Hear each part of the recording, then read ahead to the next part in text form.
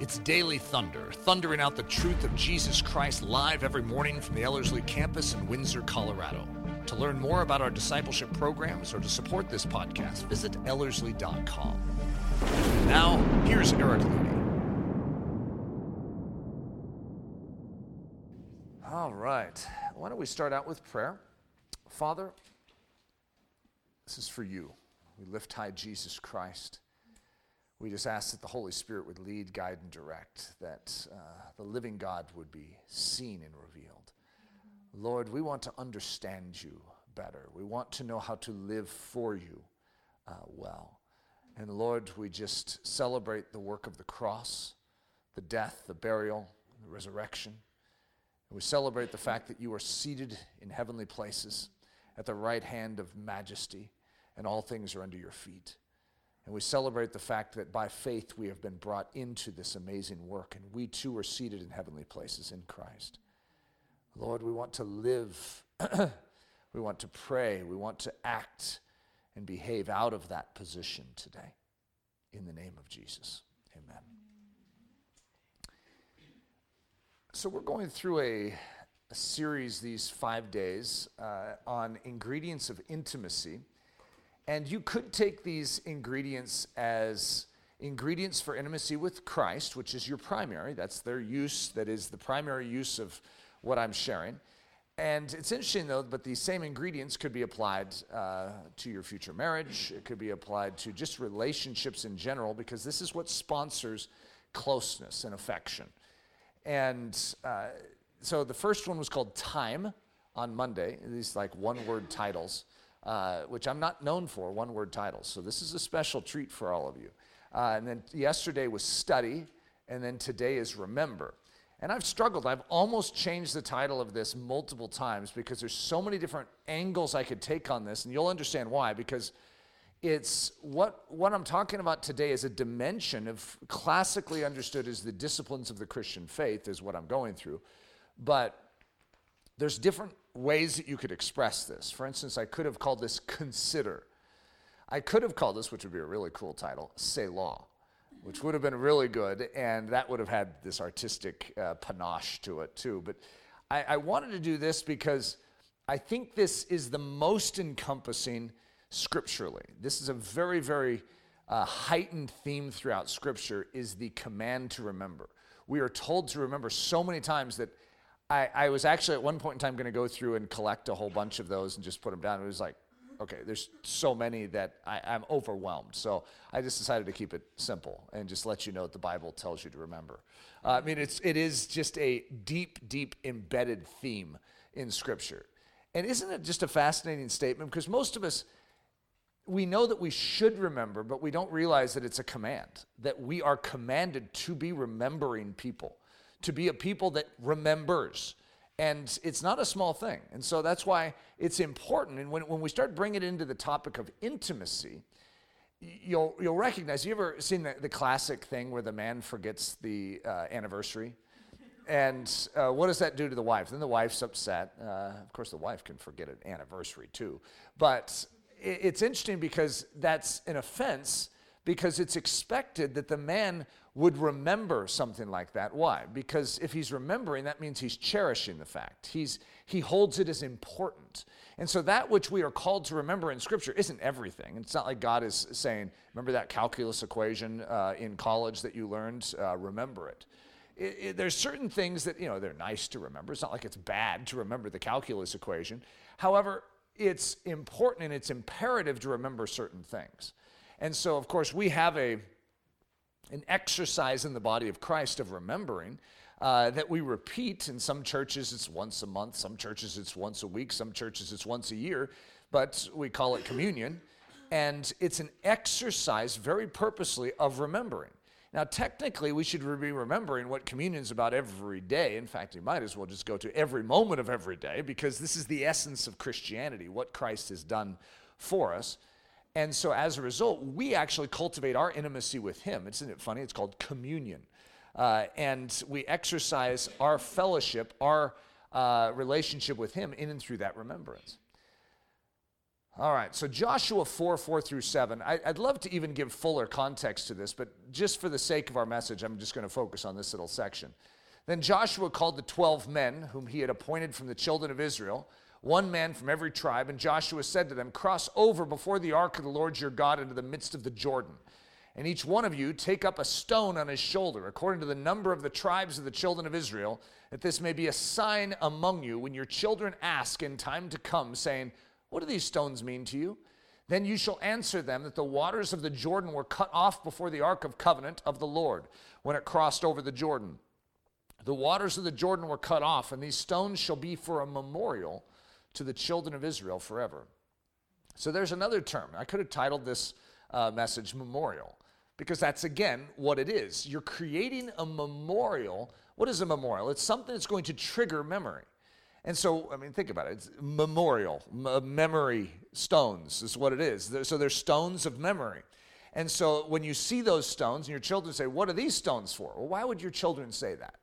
Because first of all, it's unnatural that a pile of stones is just going to form, right? So maybe children would ask that, but also the children of Israel know something, and that is when there are piles of stones, that is a memorial. So as a result, whenever you see stones of memory, you're going to say, "So what are these?"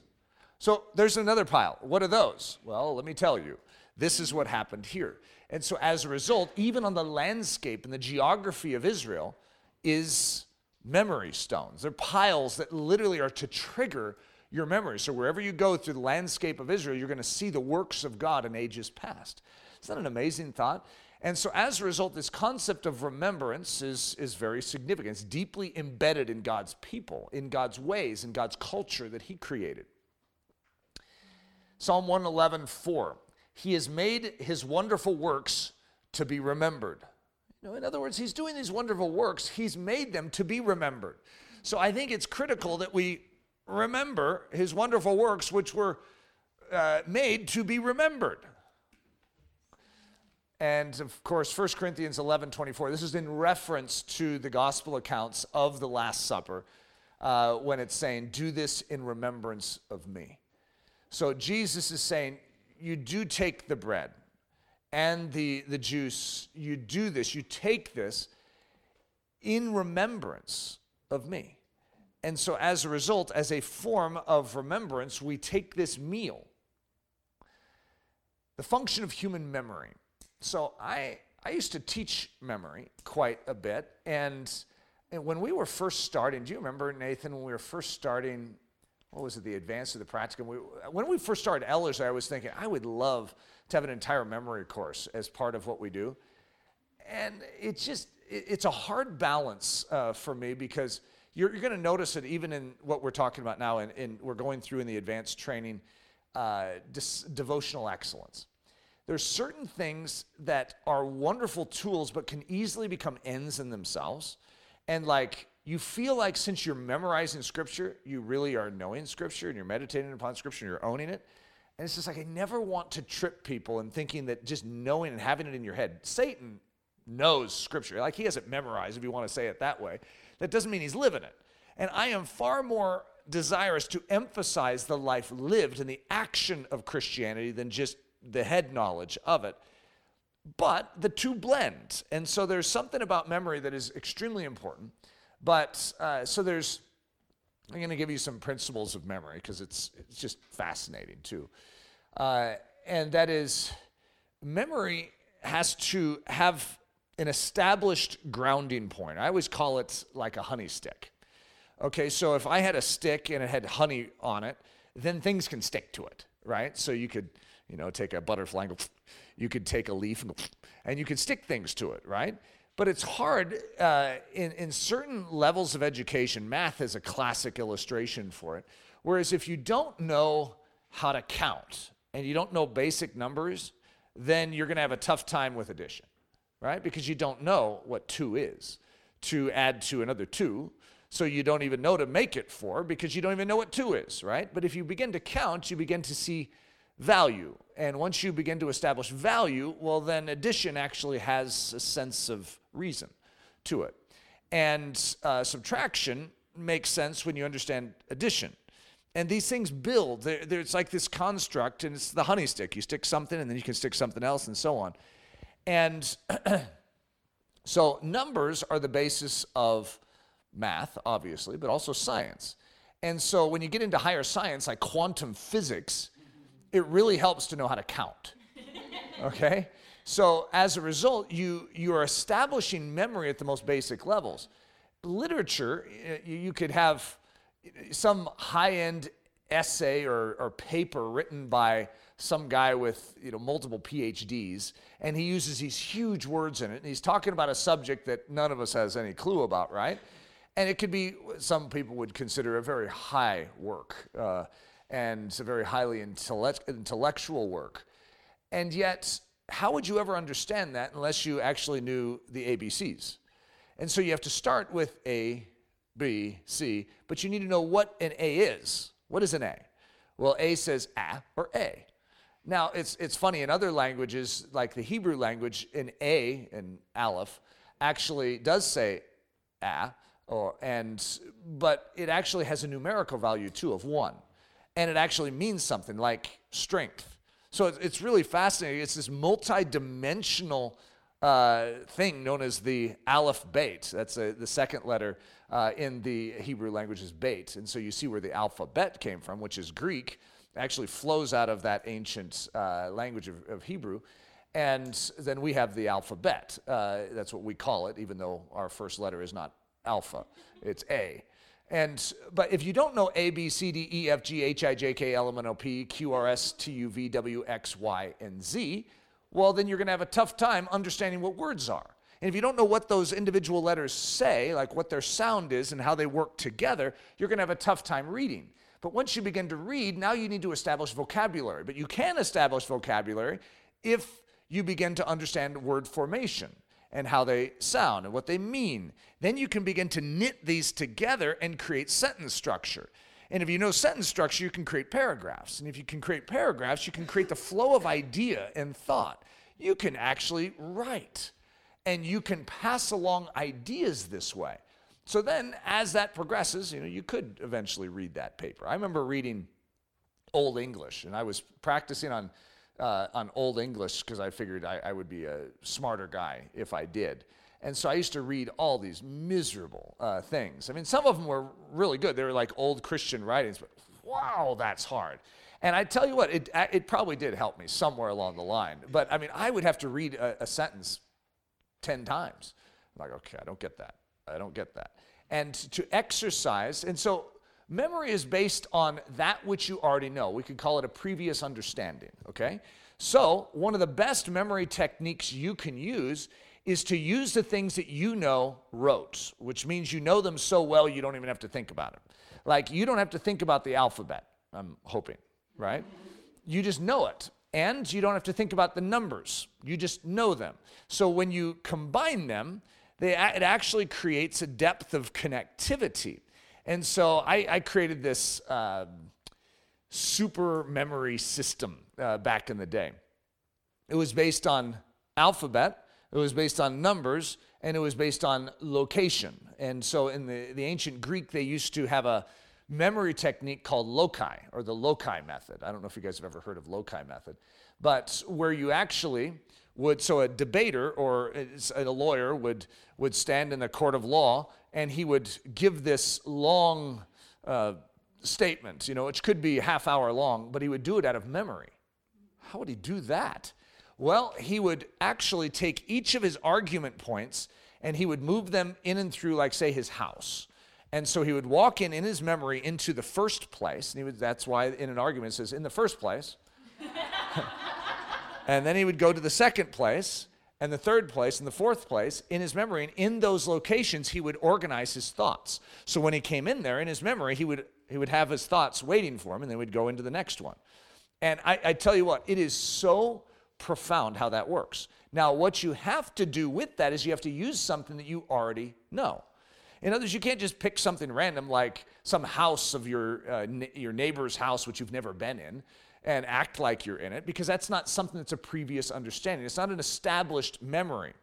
And so as a result, what you see in the kingdom of heaven, I'm just giving you a concept here. What you see in the kingdom of heaven is that God wants to establish the ABCs and the 1, 2, 3s of your faith. and he wants to build upon that. But you must constantly rehearse. You must know them just like you know the ABCs and the 1, 2, 3s. You must remember them. So just as you must build out for math and higher end science, just as you must for all literature, for all academic learning, you must have the basics. And for us, we don't oftentimes train our souls to know and to understand the work of the cross, the work of redemption, how justification and sanctification are functioning in us, how the work of the Holy Spirit. That's why you'll see at Ellerslie, we'll repeat the same things over and over again. I am in Christ by faith. And as a result, his death is my death. His burial, my burial. His resurrection, my resurrection.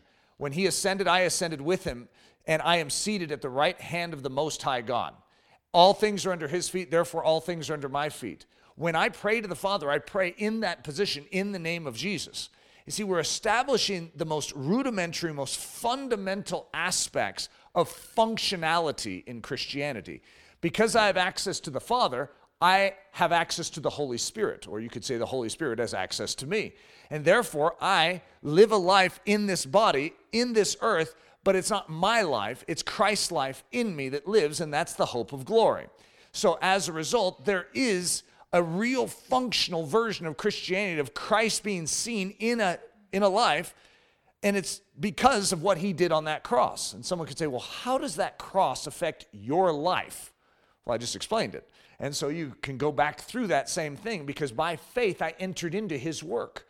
And so therefore his death is shared with me. And my old man is crucified. And I was buried with him. And when he rose again, there was a new creature that was raised again. And that's me. I'm a new creature in Christ Jesus.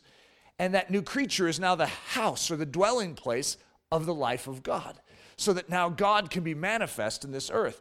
These fundamental, foundational points are critical for the rest of our memory. So now when you study Scripture, what do you see? You see something that attaches to that. It's like, oh, you read through Colossians, like I think the advanced students are memorizing Colossians. Well, you go through Colossians, guess what you're going to find?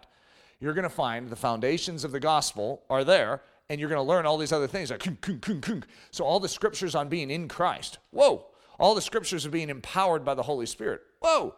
These things actually make sense. They have context because you know the ABCs and the 1, 2, 3s. And this is all a basis. The basis is functional memory. That's what it is. It's how God created the mind to work. Now, we can take that and focus on memorizing a phone book. You can. Some people have done that. They memorize the phone book. And I would say, well, that's interesting.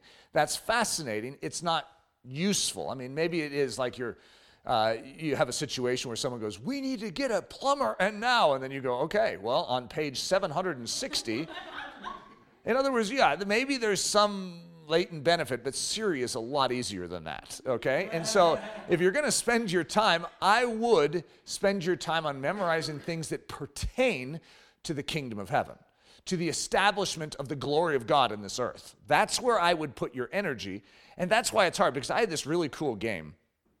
It was a chess game that, there's 64 squares on a chessboard, and so each of those squares represented something. And so I had this, what was it called? Do you remember what my system was called? Where every phonetic sound meant something. It had a numerical value, okay? So like D was 1, I believe. And so what you'd have is if you wanted to memorize something, you would actually create a numerical value, or you wanted to remember a number, you put a word to it. And so what we had is that we had a combination, it's a super memory system of loci, which was location, mixed with this phonetic system, which was based on numbers and the alphabet. And so then when each one of these squares, you had to, so it was like it was 2 teams. And you couldn't talk amongst your team, but every time someone moved something, they would leave something in the square. So say it's square 1, okay? That means you have to be watching, and you have to, the first thing that is left has to be something like a thing. The next one might be a sound. The next one was like an emotion, okay? And so you're leaving these obscure things in there. And so those 64 squares are like your house, okay? So you're like creating a location in your mind. So you're in the first room. And, okay, they just left, a rag doll. You're like, okay. And you're going to set it on your bookshelf, and you're going to do something in your memory to remember that there's a rag doll there, right? So now, when you move into that square, you need to say everything that's in. So if you're doing a chess move and you want to take that, you have to say everything that's in that room to be able to move there, and you leave something in the square you just left. So it's two teams, and everyone's switching off who's playing, right? So you're playing chess, yes, but you're not really playing chess. You're trying to survive. And I tell you what, it is shocking how well the memory is designed to work if you can organize it. It's just like, if you have a messy desk as opposed to just taking it all and creating files for it and putting them in there, you can easily find things. Same thing is true with the mind when you can allocate and put things into their sectors, the place where you know that they should be. Human memory is a fascinating one. Now, I'm taking this out of context, I have to admit, but it is really fun. For all of you that are panicking about your memory, look at this. The memory of the righteous is blessed. Now, what that's talking about is the memory, in other words, the remembrance of your life will be blessed. But you have to admit, it's fun to take things out of context for something like that when you're really struggling with your memory. Okay, different facets of remembering. Meditation is one facet. So it's called biblical meditation because there's like transcendental meditation, this new agey junk out there. But biblical meditation is a very active engagement in the mind. It's not a brainlessness like transcendental meditation would be. But it's a very, very profound process that Christians have gone through for years to turn truth over in their mind, to look at it, almost like it's a diamond in its different facets. Thoughtfulness is another great way of describing it. Usually thoughtfulness is going to be an enunciation of like a relationship, a marriage relationship. In other words, like I'm going to be thoughtful of my spouse, so therefore I'm going to stop and get some flowers on the way home and maybe a card. And then maybe in the car I'll write a sweet note or a poem. Roses are red, violets are blue, type of stuff, right? And then I'll bring it home. And what will my wife feel? She will feel remembered. Okay, so that's called thoughtfulness. In other words, you are giving thought to someone when they're not around you, and that makes them feel cherished when you then prove that you were thinking about them. Memorializing is what you see them doing with the stones. They're creating memory stones or something that would be, maybe it's not a stone, maybe it's a picture, maybe it's a drawing, maybe it's a journal entry, but there's a memorializing of something so that it's not forgotten. We all have this notion that we will never forget things. Some big, huge thing happens in our life. We're like, I will never forget that. Or we'll say to someone, I will never forget you. I'll think about you every day of my life. What, 2 days later, you've already forgotten? I mean, it's pathetic is what it is. In other words, though we are prone to remember if we work on it, we're built to remember if we practice, we are also prone to forget if we don't. We're going to go in one extreme or the other. We're either going to remember or we're going to forget. There's not a lot of middle ground there. And then consideration is a sort of weak-sounding word, but it's actually a really good one if you understand what the word means, to consider. Because at first, it just sounds smallish. And it's like when you're trying to describe happiness and you use the word glad. I'm glad. Well, glad in the English language has lost its value. It used to mean like supercharged joy. Now it means, yeah, that's okay. I'm glad that worked out for you. It's like pathetic is what it is. And consideration is sort of the same thing. Would you consider doing this? It's like, yes, I'll consider it. And consider doesn't mean, there's nothing given to it. There's no investment in considering. It's just like, yeah, sort of a mental flip. When in actuality, it has a lot of great depth to it. So it comes from the word consideratio. Don't you like that? I just had to put that up on the screen because I thought that was a cool word. Considerato, with consideration. So what does it mean? A beholding, a looking at. Also, a keeping in mind. Isn't that a great statement? Keep it in mind. And what do you do when you're keeping something in mind? Well, you're doing what you're supposed to do. That's what God commands us to do, to keep it in mind. To consideratio. So from also contemplation or reflection. From the old French considération. 12th century modern French, considération. See, I don't speak French, but I've fooled some of you. And directly from Latin, considerationem. I don't know if I convinced all of you that I speak good Latin, though. The nominative consideratio, there we go. Consideration, contemplation, reflection. It's a noun of action from past participle stem of considerare. Considerare. To look at closely or observe. So that's the etymology of the word consider. I always like etymologies. I always look them up. So etymonline.com. Well, we should do the etymology of etymonline. So Deuteronomy 11:18. We read this one, it was a few days ago. It says, "You shall lay up these words of mine in your heart and in your soul, and bind them as a sign on your hand, and they shall be as frontlets between your eyes." So there is an active engagement in the Hebrew culture of remembrance, whether it's piles of stones or whether it's things like this. Even the garb of the priest was marked in such a way where they would remember. It's like over their heart were the 12 tribes, on their shoulders, like whenever they move their arm, there it is. When, every time they get dressed, they're seeing something. Everything is purposeful. In our life, let's just be honest, we don't have a lot of that. In other words, we take it for granted that we'll remember things. Instead of recognizing that God has gone out of his way to say, you will not remember unless you actually go out of your way to remember. So if you know that, what are you going to do? You're going to go out of your way to remember. That's why a message like this is important. In other words, we just need to remember to remember. And so to remember, like in It's a Wonderful Life, Uncle Billy has little strings tied around his fingers so he could remember. Hopefully we don't have to do that because we don't want to be like Uncle Billy, right? But at the same time, whatever it takes, some people I've seen write on their hands, and at least they're trying, right? I'm sure there's better ways. I don't know that we want to wear like a helmet with something over our eyes so we're like, what is that thing? Oh, yeah, that's right, I'm supposed to remember. On the back of their hand, it's a writing on your hand, that matches. Bind them as a sign on your hand. I don't know what that would look like. Bind them as a sign on your hand. But in other words, every time you do something, there it is. You're remembering. One of the things that my sister and I used to do, my sister and I lived together up in Michigan for a season, is every time we sat down to pray for a meal, we would remember certain key things. Because a meal is happening, 3 times a day typically, sometimes more if you're like Eric's metabolism.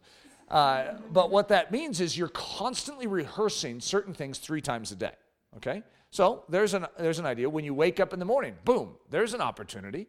When you're brushing your teeth, boom. In other words, if it's an action that you're going to repeat and you then build a habit into it of remembering something, like say every time you're going to brush your teeth, you're going to pray for, Jim Bob. Well, then do. And then you get into the habit of it. At first, you might need to have a little sticky on the mirror that says, don't forget to pray for Jim Bob. And yet, I just had lunch with Jim Bob Duggar, so I think that must be why it's in my mind right now. But you do. You actually remember and you pray. But there also could be remembrances of other sorts. In other words, you could remember the work of the cross every time you get your bowl of cereal in the morning. But it's an active engagement. I want you to purposely look at it. So here's some of the ways that I have I would say this is the primary way that I have exercised remembrance, and that is journaling. I would highly recommend it. I would say it's one of the most significant things in my life. First of all, I probably am a writer because I am a journaler. In other words, I spent years writing down, learning to coordinate my thoughts, my inner walk with God into journal. And as a result, it created a coordination, which is not a normal coordination to take your thoughts and your feelings and to then apply them through a pen. That's the way I started. I was always writing it. Now I type. But one of the things that Moses speaks to God, God speaks to Moses. Moses did speak to God, so that wasn't an incorrect statement as much as it just wasn't purposeful. But God speaks to Moses and then says to Moses, write this down for a memorial in a book. And so as a result, what we have is the scriptures, in a sense, you could call them a journal. They're enunciating that which God was speaking. Now, for us, it isn't the word of God that we're writing down, but it is an enunciation that we are processing, and it's very, very important because I have remembered my entire walk with Christ because I have a journal, and I will review my journal periodically, and it's a very, very powerful thing. Even though literally, it would be pages and pages, thousands of pages that I would have through my walk with Christ. So it's not the easiest thing just to quickly reference. So I'm going to give you I just opened up an old journal, and this was the first one in an old journal. So when I switched to digital, obviously it was April 23rd, 2001, and I switched to and what you see is that little graphic is actually the same graphic I've used for years. Now, it's usually on white background, so it wouldn't stand out like that. And it looks bitmapped when it's big like that. When it's small, it looks perfectly fine, but it doesn't look very good here. So I'm just giving you a peek into my journal, okay? This is almost like random peek into Eric's journal. I did read through it to make sure there wasn't anything. I mean, it is personal, okay? But it's so long ago that I feel fine. Because, we're talking 18 years ago, 18 and a half years ago. So I would always do the same thing. This is actually what it looks like on my piece of paper, except for my piece of paper is going to have a little more width to it. I always title it, and I title everything I do, guys. Whether or not that's helpful, it is for me. I remember journal entries even by title. And so I'll go back and say, oh, I remember that one. Just because I actually will process what is the summation of this for myself, for my memory. So that pile of stones is not on every journal entry. When I see a pile of stones, that causes me to stop and say, I'm telling myself years into the future, this is important and I need to reflect back on it. And so, Dad, Father, Papa, what is that pile of stones for? And then I can read and find out. There are seasons, this is what it says. And so I always would say, the date, the time, the day of the week, and where I'm located, where I'm at. And so there's some funny locations that I'm in planes and various things that I'm in. But this is 1703 Whitehall Drive, which is a condominium that Les and I lived in 18 years ago. There are seasons when I see what it's saying. There are seasons when seeking you seems easier than at other times. I have the hunger, but my lifestyle for some reason eliminates, I'm trying to scroll, but it doesn't scroll. But my lifestyle for some reason eliminates the opportunities. I desperately need you, Lord. I need you to intersect my life and assist me in changing it to revolve around you and your kingdom purposes. I want to live victoriously for you. Yesterday morning we spoke in church, introducing our Thursday night gathering to the church. Afterwards, I reflected upon the amazing work you have done in granting us favor in the eyes of Calvary Church. We really do have a church body behind us. There are individuals in that church that wholeheartedly support the work you are doing in and through us. You have also granted us an authority in that church to speak boldly. Yesterday, I spoke strongly about not settling for mediocrity in our Christian walks, but pursuing more depth and more intimacy. Well, that's appropriate. It wasn't unusual for those who know me to hear me say it, but it was unusual for the congregation of Calvary Church. Yesterday afternoon, Rich and Janet came over to our new home and we prayed over every room. It was an unforgettable time. Holy Spirit, you established your preeminence in this house. Our house was officially declared a sacred haven for the work of Jesus Christ in this world. I felt so strongly as we prayed over our creative office that was an environment that you commanded that we keep holy and sacred and not allow compromise of any kind into. That in that room, music would be written that would change the lives of millions, that in that room, messages would be written that would impact centuries of Christians. As Rich and Janet laid their hands on us yesterday while we stood in our office, Rich prayed just that. I wish I could remember his exact words, but he prayed that we would be heroes of the faith, leaders that stand boldly for truth, messengers that craft messages that bring the glory of God to this earth, impacting not only this current generation, but generations for centuries to come. Enable us, Lord, to live up to that prayer. Please, Spirit of God, grant me grace and strength to overcome my weaknesses and live triumphantly for you. I dearly love you and cherish for you, my precious Savior. Desiderio Domini. And I would always finish with Desiderio Domini, which I think I've told you guys if you've gone through banquet, that is something that I would always finish with. Now, it's interesting because looking back, I see a weaker Eric. Okay, and any of you that would know me would notice a weakness in this. You might not, maybe. But I know the gospel so much better than I did then. And so you'll see me sort of saying, God, I need you to teach me how to live better, instead of understanding that God needs to fill me. So this is all part of what God is training me in. Most of what I teach, I had to learn the hard way. I didn't just have someone discipling me through it. So I'm like feeling in the dark. And yet something like that is very precious to me. It's a testimony to my soul of God's faithfulness. He does answer those prayers, even though my prayers, I look at it and go, Eric, you could pray that better. Let me teach you how to pray that better. Let me teach you how to ask that better. I could tell an 18 and a half year younger version of Eric, I could teach him a lot with what I've learned in the last 18 and a half years, but that's precious to me. And what's interesting is in that room, albums were written, many books were written in that office right there. In that office, I was on my face and I encountered the Holy Spirit, and understanding the exchange life for the first time in my life was in that. So it's going to follow this. So what's going to happen in my life is going to unfold in that room. And most of what I teach here at Ellerslie flows out of what happened in the upcoming months in that room. So isn't that interesting? Just as a reflection. So that's Eric having a memory triggered. So even as I'm talking to you, and even as I'm reading that, I'm having thoughts return to me. It's like, yeah, that did happen in that room. Wow, that is amazing. I remember when I'd walk in that room, the sacredness of it, because I remember this prayer time. And I remember thinking, all right, the way I think in this room, the way I live in this room, what I write in this room, I'm in the presence of God. And I want to live as if I'm in the Holy of Holies here. And I want to do my work. If I'm writing a song, if I'm singing a song, I don't care what it is, I'm in the Holy of Holies. It's a very interesting impact that had. Now, this isn't something I have done, but I'm giving you sort of a concept of what other people have done. Now, I've done things somewhat similar, okay? We had a thing that we did for a while called Scraps, because Amy Carmichael used to have Scraps. And so we had something called Scraps, where her family would put together, her and her brothers would put together sort of a monthly, it was a newspaper or magazine, I don't remember what they called it.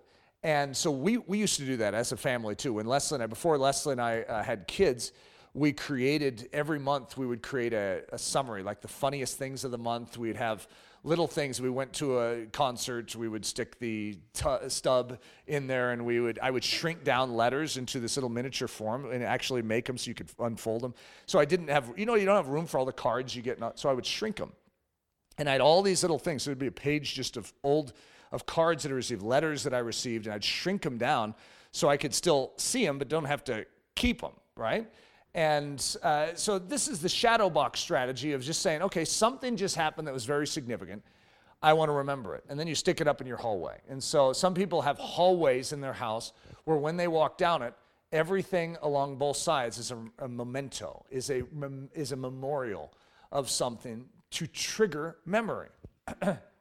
So bind them as a sign on your hand, and they shall be as frontlets between your eyes.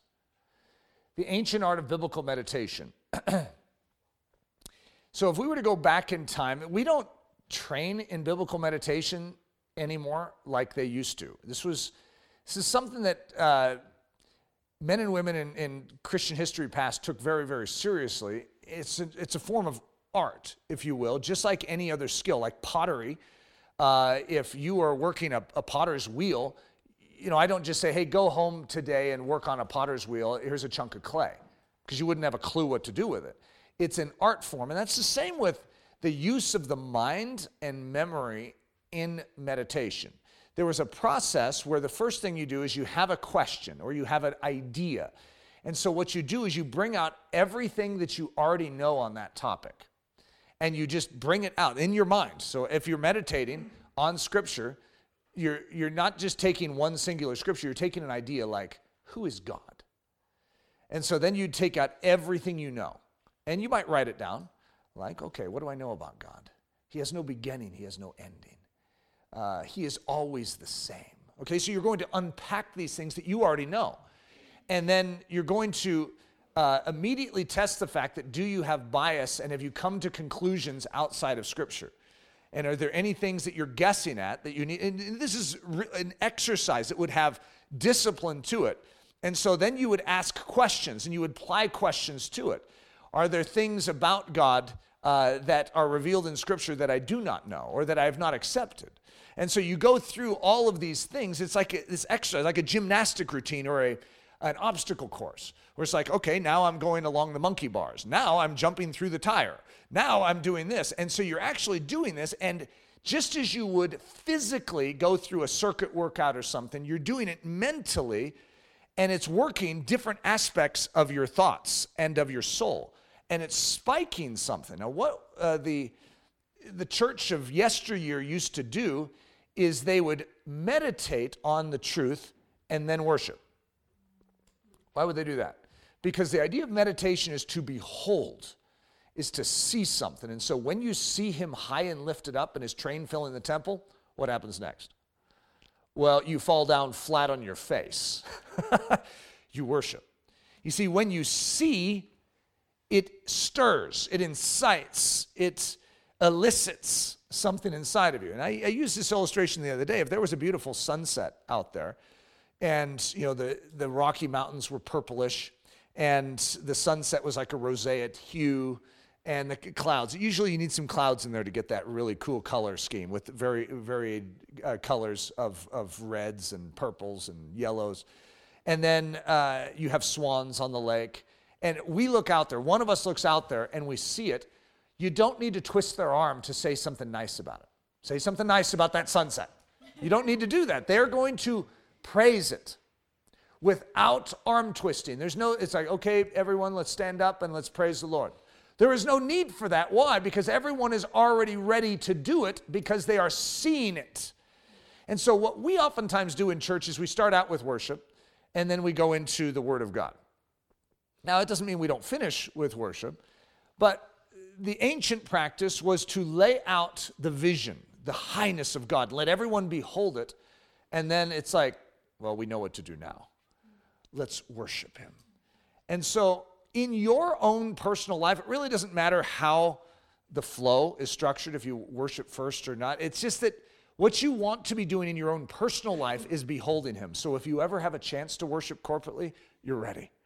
You're ready and you can't wait to sing a song to your Lord. But what happens in our life, like when we speak in here and we lift high the Lord, we want to adore him. We want to cherish him. Well, think about a love life.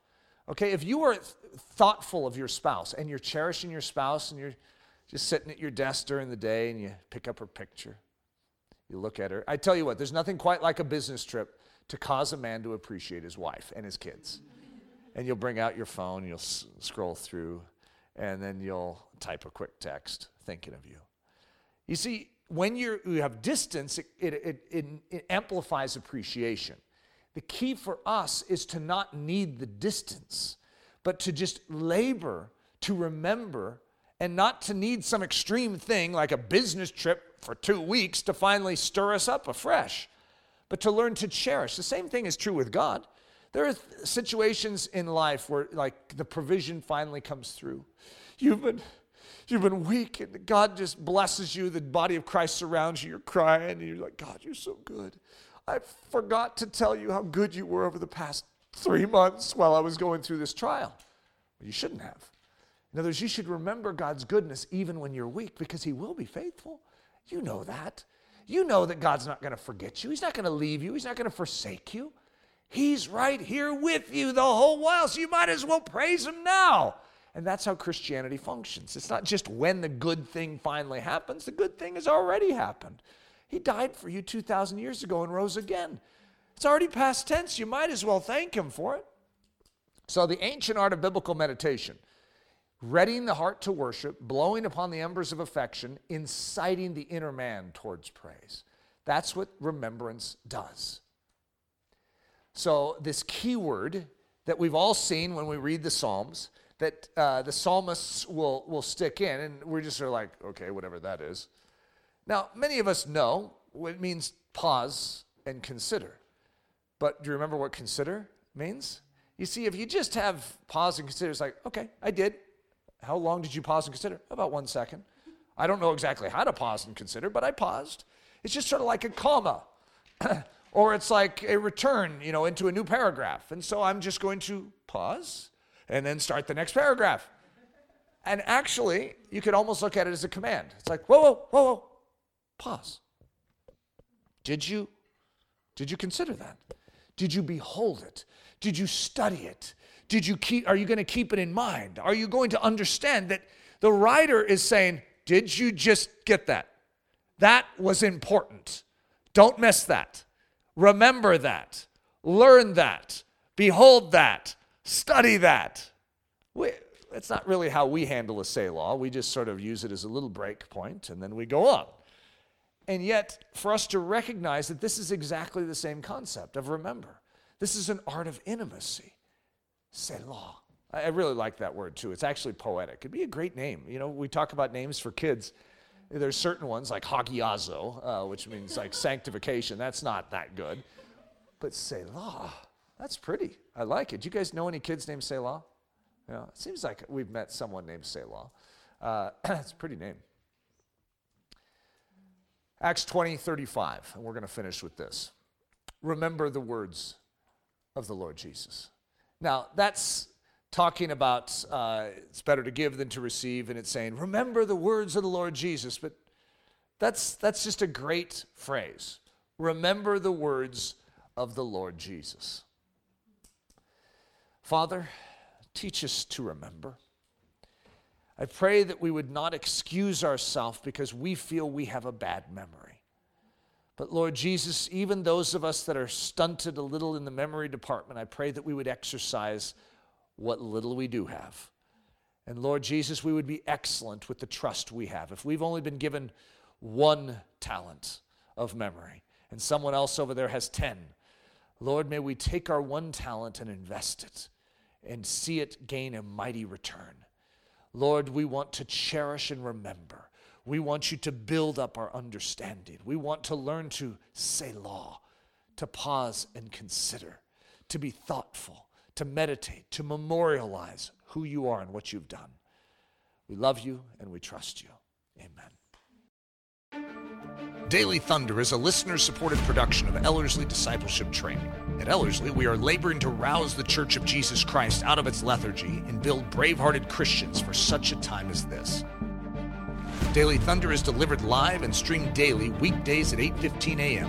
and weekends at 9:15 a.m. Join us at live.ellerslie.com. We invite you to visit us at the beautiful Ellerslie campus in Windsor, Colorado for a day, a week, or an entire season of gospel-centered spiritual training. Learn more at ellerslie.com. Thanks for listening.